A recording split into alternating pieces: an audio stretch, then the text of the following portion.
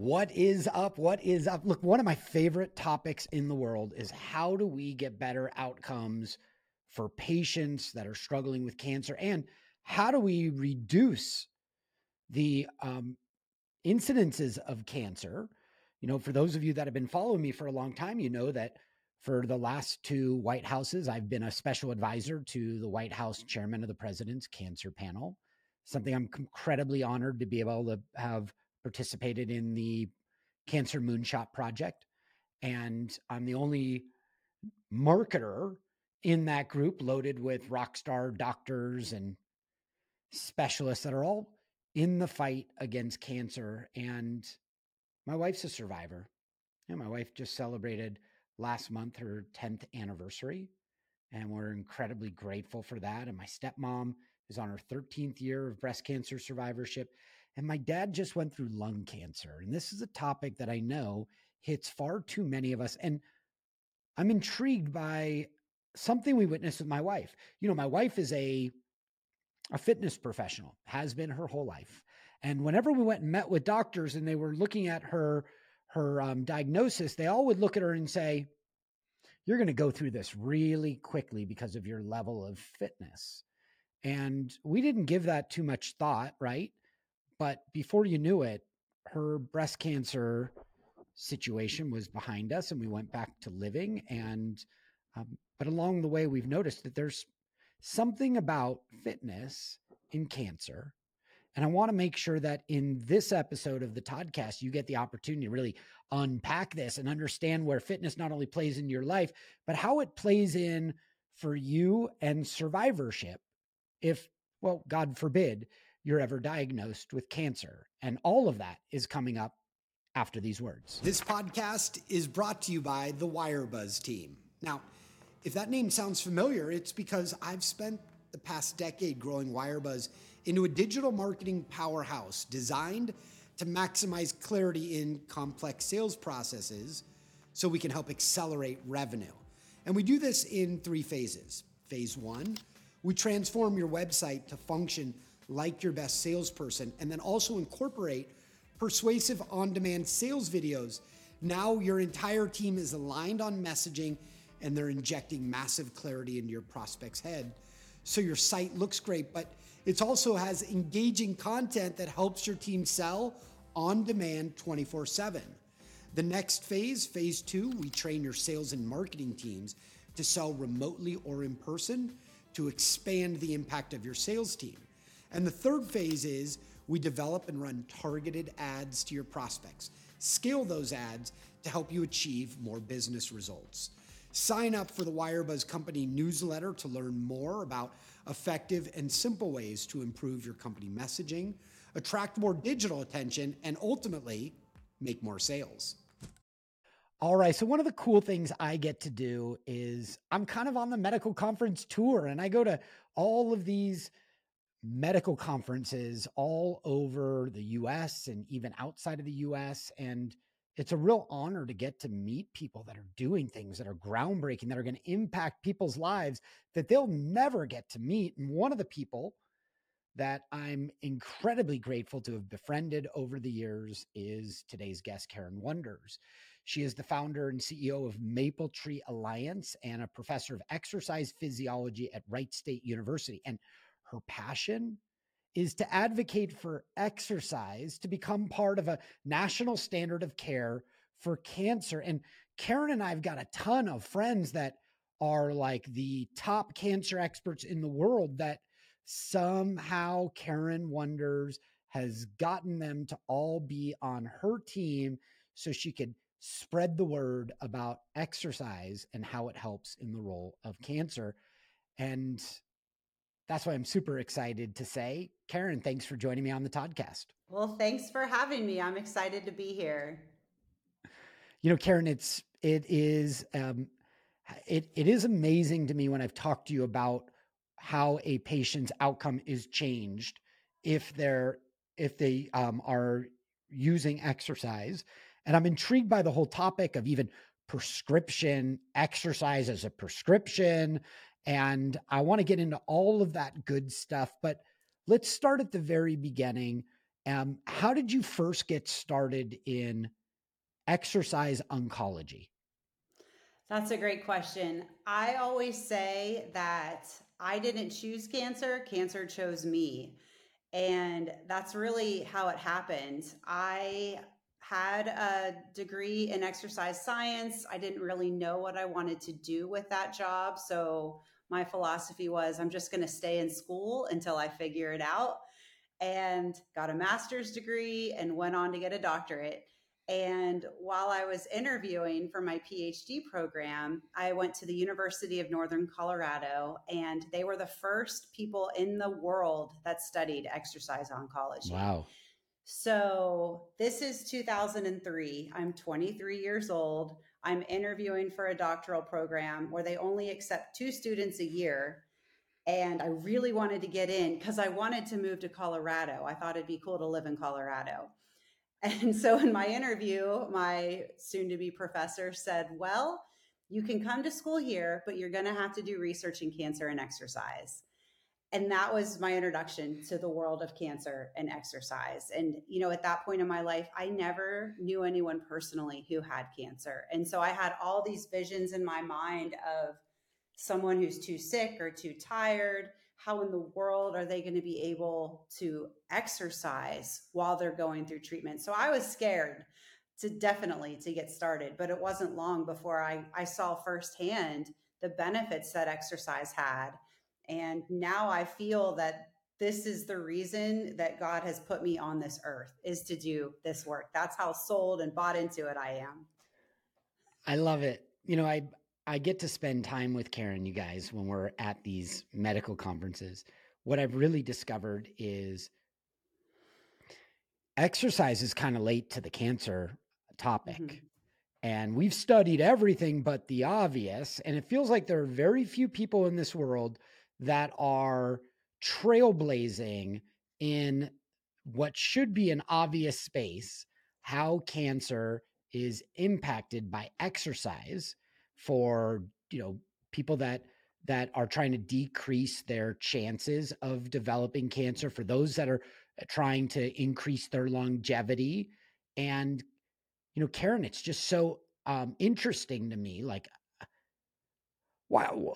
First, what are we seeing in the data? And then we're going to talk about, how people are using it and how exercise science uh, specialists are starting to provide this and where your organization comes in. But let's start at the very beginning. Like, Karen, how does exercise impact cancer? Like, what is the connection here?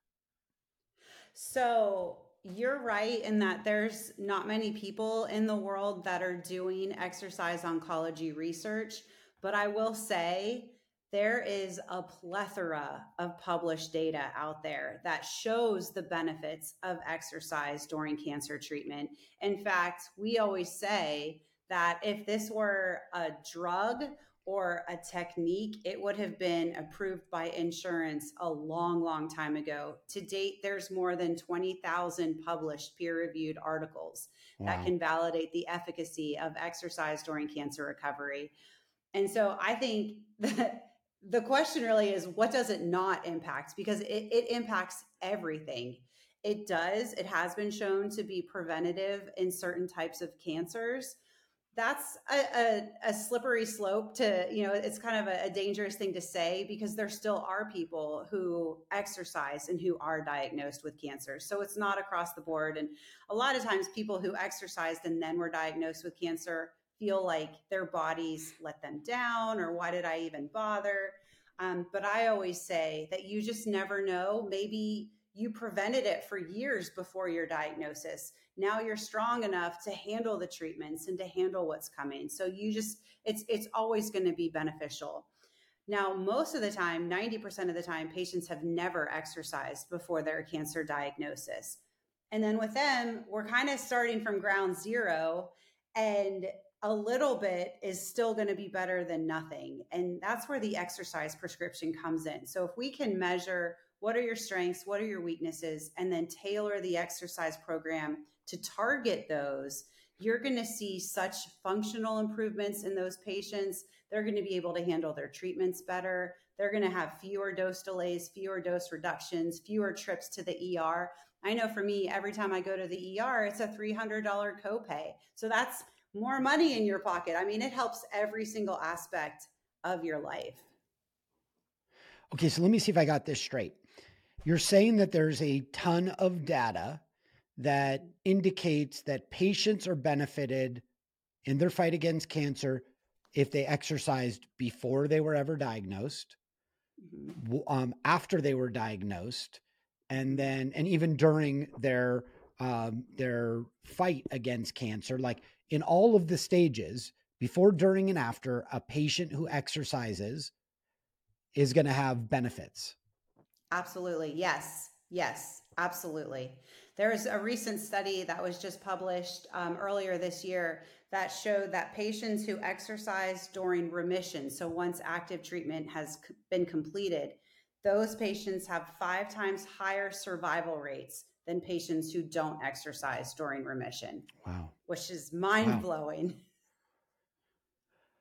Wow. Okay, so it brings up the question then, if it's that big of an impact. And by the way, I've seen it because you and I have a mutual friend, Dr. Jay Harness, who's a past president of the American Society of Breast Surgeons that works closely with you. And when my dad was diagnosed with lung cancer, my dad's really not been an exerciser at all. When my dad was diagnosed with lung cancer, Dr. Harness and my dad have become friendly over the years. And Dr. Harness was my dad's personal cancer coach. And his first advice to my dad was, Howard, you got to get out and start exercising.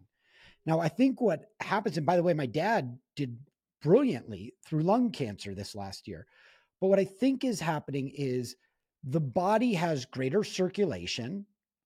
The muscles are growing and cells are like fighting for nutrients. And that makes your whole system work better in a more optimal way. So the immune response can also play a role. I mean, is it, with my layman's mind, is that part of what's going on, Karen? Mm-hmm. Yes, absolutely. So whenever you look at the effect of exercise on immune function, it's actually kind of tricky, because if you don't exercise at all, you have a negative impact to your immune function. But on the other side, if you exercise too much, it actually can negatively impact your immune function. And this is seen whenever someone runs a marathon, they often get a cold the next day. Right. When I know you live in Arizona, but here in the Midwest, we have snowstorms in the wintertime. And when the elderly who've been cooped up all winter go outside to shovel their driveway, they sometimes will have a heart attack because it's this very strenuous exercise that their body isn't accustomed to. There's a free radical buildup. It can be dangerous. But if you keep them in that moderate intensity exercise where you can still talk, maybe not the way we're talking now, but you can talk, you are not gasping for air, you're not, feeling like you have chest pain. When you exercise at moderate intensity, that's when people see optimal immune function. And so what we try to do at my center is exercise them in that moderate intensity level. It's low to a moderate intensity level, especially while they're going through chemotherapy, because we've been able to show and have published data that shows that the patients who exercise during chemotherapy have an improved immune function, and as a result see fewer dose delays and fewer dose reductions while they're receiving their chemotherapy, which makes them better able to handle the medicine that's coming their way. And so everyone wins when that's the case. Mm-hmm. Are you seeing a day where there's a prescription for exercise that's provided when a patient is diagnosed? I do. We have seen such great momentum and such great strides in the field of exercise oncology, especially in the last couple of years. In breast cancer, the accrediting body for breast cancer just recently published standards that say that patients who are being treated for breast cancer should be assessed for exercise, should be referred to an exercise program. Those are huge steps. We're also working with the Commission on Cancer to do the same thing for all cancers. And so I do believe, just as you see with a heart attack, if someone has a heart attack, if someone has bypass surgery, it's always now you need to go to cardiac rehab. And I really do believe that the day is coming very, very soon that when you're diagnosed with cancer, it's going to be expected that you enter an exercise oncology program to help you. I mean, it's to help. We want to help you manage your symptoms. We want to help you stay functional. We want to help you stay independent, all of those things. And exercise will help with all of that. Hey, Karen, I'm curious what percentage of hospitals have exercise as something that they could actually prescribe to a patient. It just doesn't like I'm a little worried here because, most of my medical provider friends, and my wife says I have too many medical provider friends and I need to broaden my friend scope a little bit. But none of them have a concept really on, or few of them have, well, very few of them even exercise, but almost none of them are involved in nutrition and, the healthy components that happen between nutrition and exercise. But are we like, what percentage of cancer hospitals are even at that point now where exercise is part of their protocol? Well, I think if you look nationally, about 5% of cancer patients are referred to an exercise program. So if Wow. you're thinking 2 million diagnoses every year, about 5% of those patients will be referred to an exercise program. I I don't know how many cancer centers actually have an exercise program. I know sometimes people will try to say, "Oh, well, let's do a yoga program, let's do, a walking group," which are all great and they're I think a good start to an exercise program, but I think where they're going to really see the biggest impact is having an evidence-based exercise program where it's supervised and Mm-hmm. individualized for that person. And right now, our biggest roadblock is the fact that it's not covered by insurance. Right. I have an organization, Maple Tree Cancer Alliance, and we are the biggest provider of clinical exercise oncology in the world. To give you an indication of how many centers we work with, we've got about 50 clinical locations across the country. So it's great. We're the biggest in the world, which is awesome. But at the same time, there's 1,500 accredited cancer programs in the US, and we're in 50 of them. So we still have a ways to go, but I believe we're going to get there. I believe we're working really hard at a national level to get this paid for, to get this into standard of care. And I think you will see tremendous growth over the next couple of years. For people like my wife and I, you're a hero. Like we see what you're doing and we see the vision that you have and the impact that it's going to have on patients. And, we too find it to be incredibly frustrating how far behind the medical community is in something that has such a big impact on patient outcomes. And, it can be frustrating. But on the other side of that, you're a visionary and you're bringing something that'll help us. And what kind of cancers are impacted by exercise? Every type of cancer. I mean, I think there's more than 200 types of cancer. So the data is largely focused on the big four, which is breast, lung, prostate, colon cancer.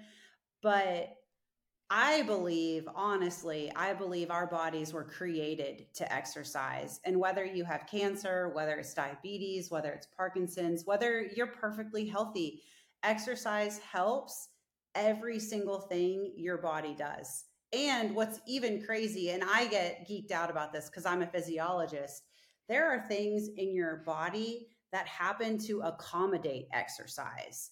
So, for example, your blood pressure naturally increases during exercise, which normally would sound the alarms and your body would try to bring it, calm you down, like that fight or flight system.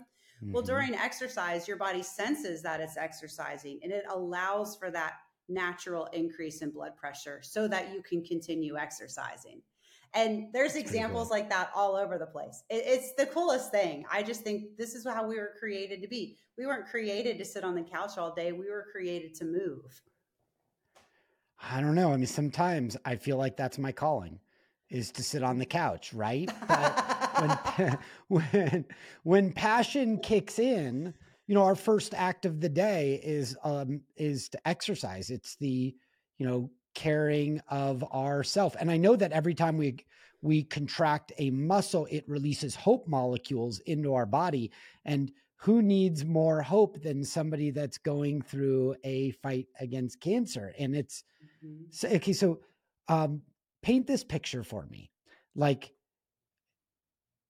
if I ran for president, this would be one of the issues that I would be fighting for. But don't hold your breath on that because there's no decision, or I'm not announcing it right here now. But like, what is the trend of how you see this becoming the standard of care and adopted across hospitals and cancer facilities around the country? What's that kind of trajectory like from where we are now to all 1,500 centers? That's a great question. I think to answer that, I think it's first important to see where we began, because the reason I started my organization was after I had my doctorate and I'd done all that research in cancer and exercise. My grandfather was diagnosed with colon cancer. So this was in 2007. And he was active before his cancer diagnosis, but had a very aggressive tumor. And so I told him, I said, Pat, there's no way you're going to be able to continue doing the level of activity that you've been able to do. He lived 4 hours away from me, so I was kind of limited in how I could help. So I said, and I was naive at the time. I thought exercise and cancer were just like cardiac rehab. So I said, go Right. ask your doctor, find the nearest cancer and exercise program, and see how you can get started. Well, his doctor said, oh no, you need to rest during exercise, during cancer. Exercise is not safe. You can't do that. And so that's why I started my organization. And now here we are in 2023. We've already been able to get breast cancer to say, yes, this should be a part of the standard of care. We're working with the Commission on Cancer. So my organization is a member organization of the Commission on Cancer. So we're working with them to write standards that include exercise. And then from there, we go to the government and we go to CMS and we go to Congress and we say, in order to get something paid for, and you probably already know this, but to get it paid for by insurance, you need to show medical necessity and you need to show evidence. Well, as I said, we have the evidence. There's no denying that. Once it's standard of care, then we do have medical necessity. And so I Right. believe the path is very clear. I believe we're going to get there. I've predicted as early as 2026. That might be a little bit overzealous, but I'm one to just dream big. And I believe with all of my heart that once that is paid for, that will take away the biggest roadblock we face. Then it's easy. Then it's a no-brainer for the hospitals. It's a win for them, it's a win for their patients. Why wouldn't they do this? Well, I'm going to be at that party when it happens.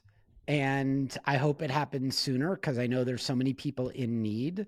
But I remember when Wendy was going through breast cancer. It's not something that I can easily forget. And Wendy's a lifelong fitness person. And I remember thinking, and I'm sure a lot of patients and their loved ones have this thought about exercise, that it's actually by exercising, you're moving the cancer around in the body. Is that a myth?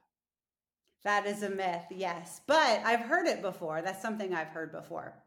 But no, that's definitely a myth. Interesting. So it's so ironic to me that you go to Northern Colorado and you go to the one place where they're studying this, and the next thing it becomes your career and your life purpose. And where does somebody go if does Maple Tree Cancer Alliance provide resources for an individual or just to facilities? That's a great question. So, yes. So, let me back up a little bit. We do provide, we partner with cancer centers and we raise the money with them so that we can provide our services free of charge for patients. So in doing so, we're able, that takes away a huge barrier for patients and not having to pay for it. Now, if someone wanted to use our services, but they were not affiliated with a program where we already had a partnership, then we do have self-pay options. And we have different tiers where, this one's very hands-on all the way to we give you a program and you kind of do it unsupervised and then you check in with us on an as needed basis. So we have different tiers of that. But, my dream is that every cancer center would have an exercise program. And that doesn't have to be necessarily a Mapletree as much as I want it to be a Mapletree. But in reality, when you look at the workforce, and I don't know if this was the direction you were going with it, but if you look at the need for a workforce, we're going to need about 20,000 trained and certified professionals in exercise oncology. And wow. Mapletree is working towards trying to achieve that goal. We have a certification program that we use. And then me in my other life as a professor, we're also working to create an exercise oncology major where people can come all over the country. It'll be virtual and become trained and certified as well. There's a movie. It feels like I'm going to see a movie about this. It reminds me of Annie Parker. If anybody hasn't seen the movie about my dear friend Annie Parker, who was the patient advocate that discovered hereditary connection to breast cancer long before the geneticist discovered it. But you're doing really incredible work, and I know along the way, with it feeling like it's moving slow, that it can get frustrating.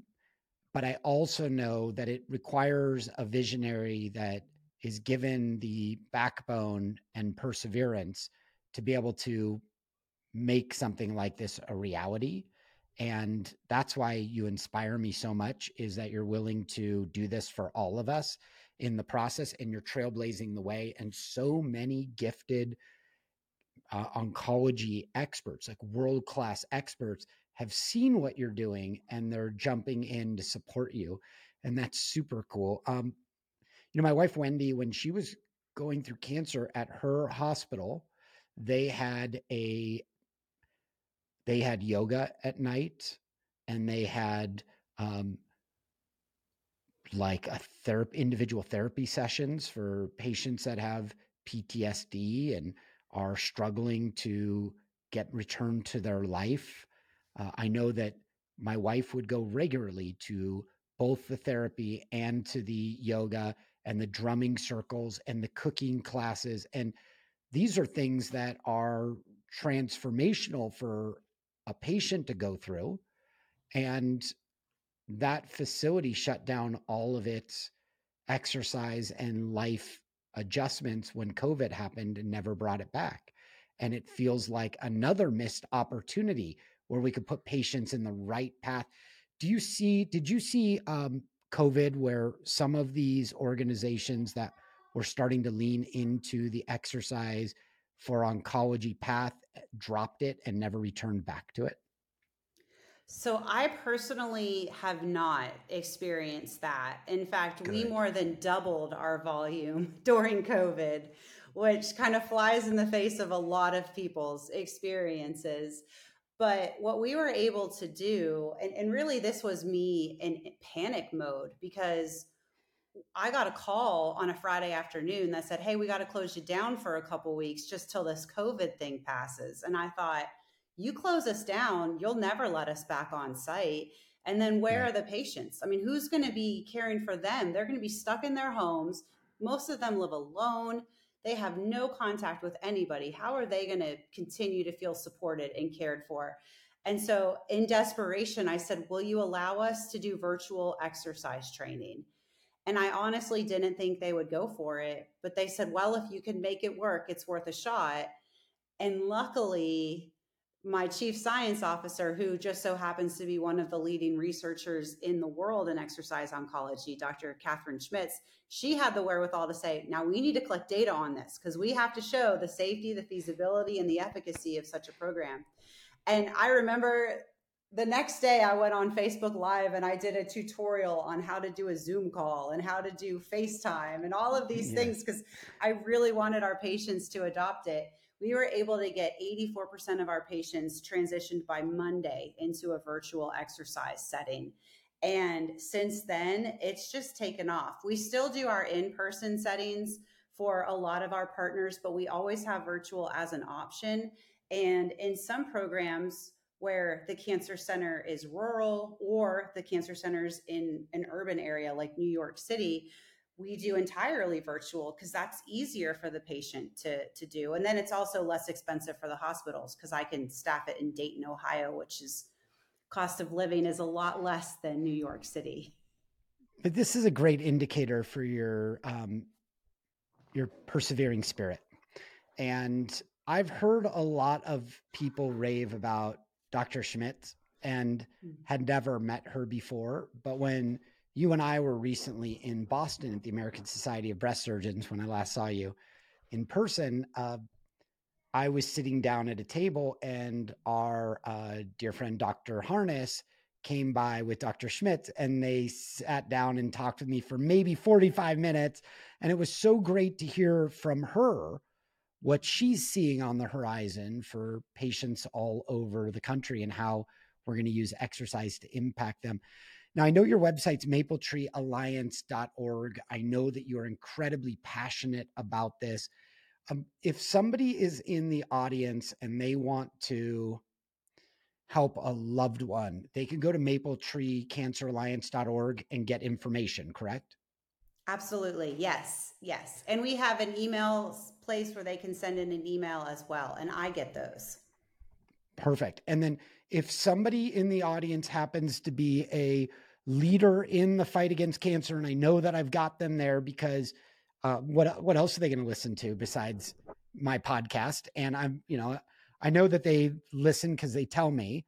You can also get information at mapletreecanceralliance.org about how you can bring exercise oncology and Mapletree into other facilities.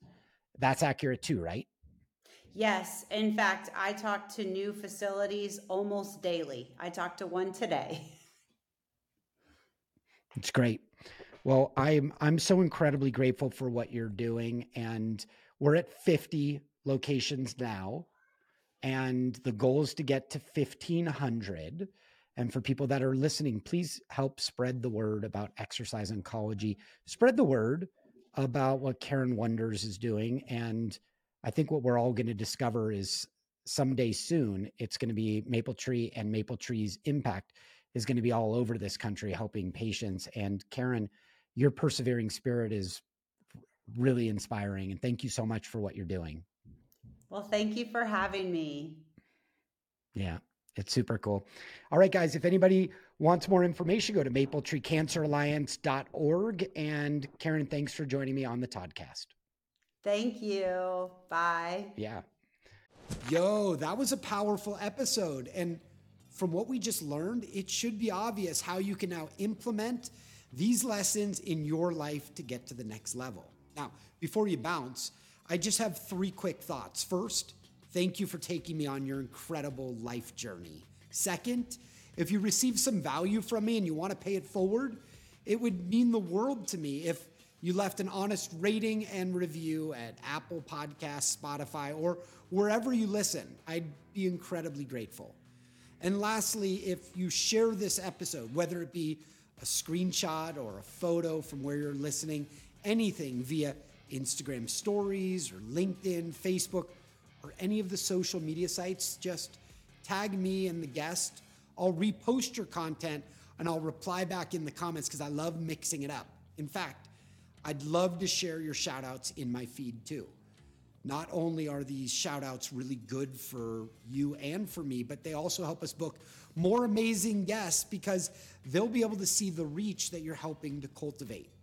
This is a way for you to help contribute to the show. So Thank you again for listening, and I look forward to earning a regular spot inside that ear of yours. Let's grow.